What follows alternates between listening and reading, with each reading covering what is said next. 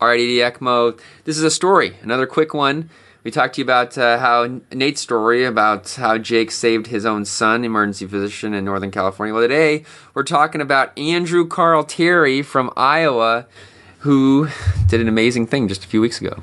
Well, Zach, happy to be on. I am an emergency physician in Des Moines, Iowa, Mercy Medical Center. We're a pretty large community hospital with a few residency programs, but no emergency residency at this time.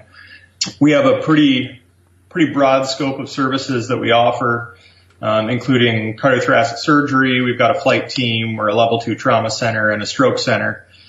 So I enjoy kind of getting to see a little bit of everything and getting a lot of referrals from outside places, and have been there about 5 years since finishing residency. Awesome. And so what's your experience with ECMO? Well, one of my first exposures was actually when you came and spoke at ACOEP in San Diego a few years ago. And so that, was always something that kind of intrigued me, being able to do something for folks that otherwise wouldn't live and potentially getting them to leave the hospital functional and able to live normally was a pretty exciting and awesome idea. And so since then, one of my colleagues, Dr. Carrion, and I have talked occasionally about how cool it'd be to be able to utilize ECMO for us. And our ICU team has been using ECMO for the last couple of years. In the ICU, they've put up 16 patients this calendar year. Wow. And so it's oftentimes been more at the end of the road when patients are so sick that kind of they're almost may not even make it with ECMO.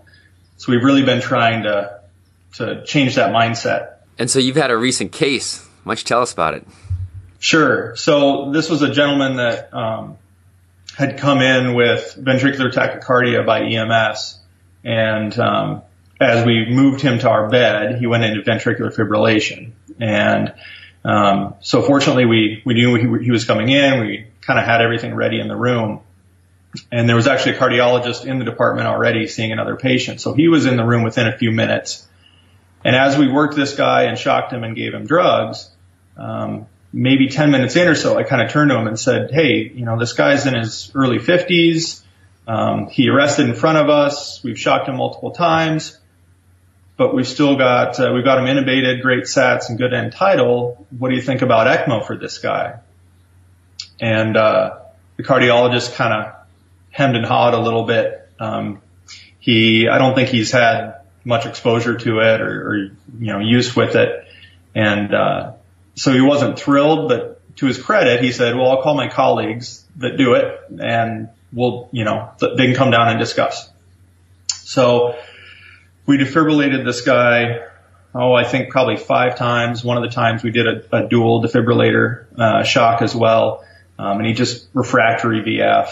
And so probably 15 to 20 minutes into this, one of the interventionalists and one of the advanced heart failure cardiologists came to the room to discuss with the first cardiologist and me, their thoughts. And they're standing there hemming and hawing and kind of talking percentages of, recovery and everything. And I kind of, again, just sort of gently said, if you're going to do it, this is the guy to do it. He arrested in front of us. I did at a rhythm check. I put the ultrasound probe on his chest. You could see his fibrillation of his ventricles. And I kind of turned to them and Dr. Chawla, who is the interventionalist, he's kind of a gung-ho guy and is interested in ECMO. And he could tell I really kind of wanted this to happen. And so he was willing to take the patient to cath lab with the Lucas device on. They'd shoot the arteries quick, and if there was a proximal blockage, then they'd go ahead and put him up on ECMO and then open the arteries. So that's what happened. He went down to cath lab.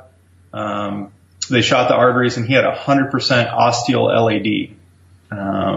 And so one of the cardiothoracic surgeons, they had given him a heads up. So he came in. At this point, they're the ones that are cannulating in our hospital. We're hoping that may change in the future as we shift mentality a little bit.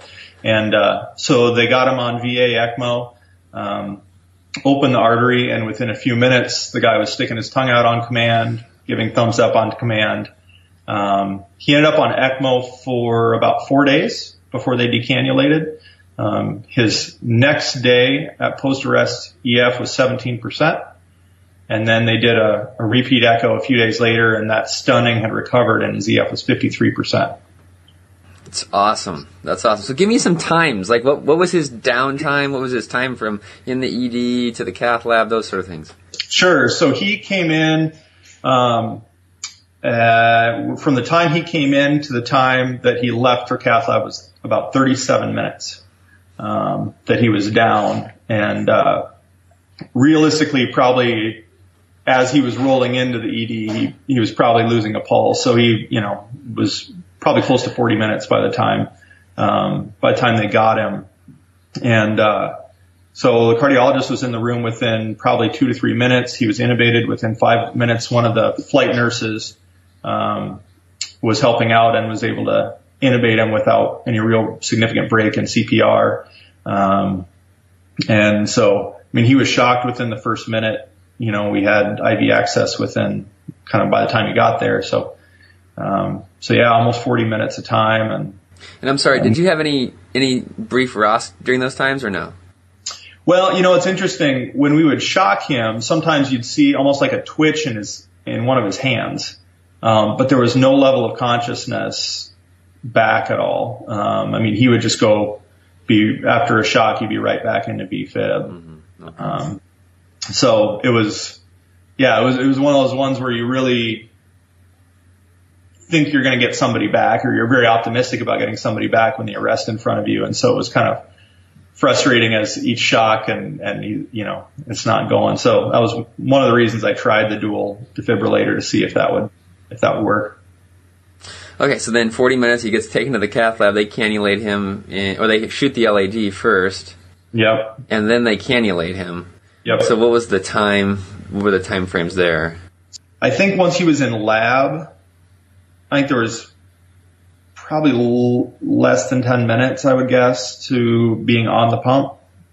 The cardiothoracic surgeons use a pretty good size cannula. They had a 19 French in the left femoral artery and a 27 French in the left femoral vein.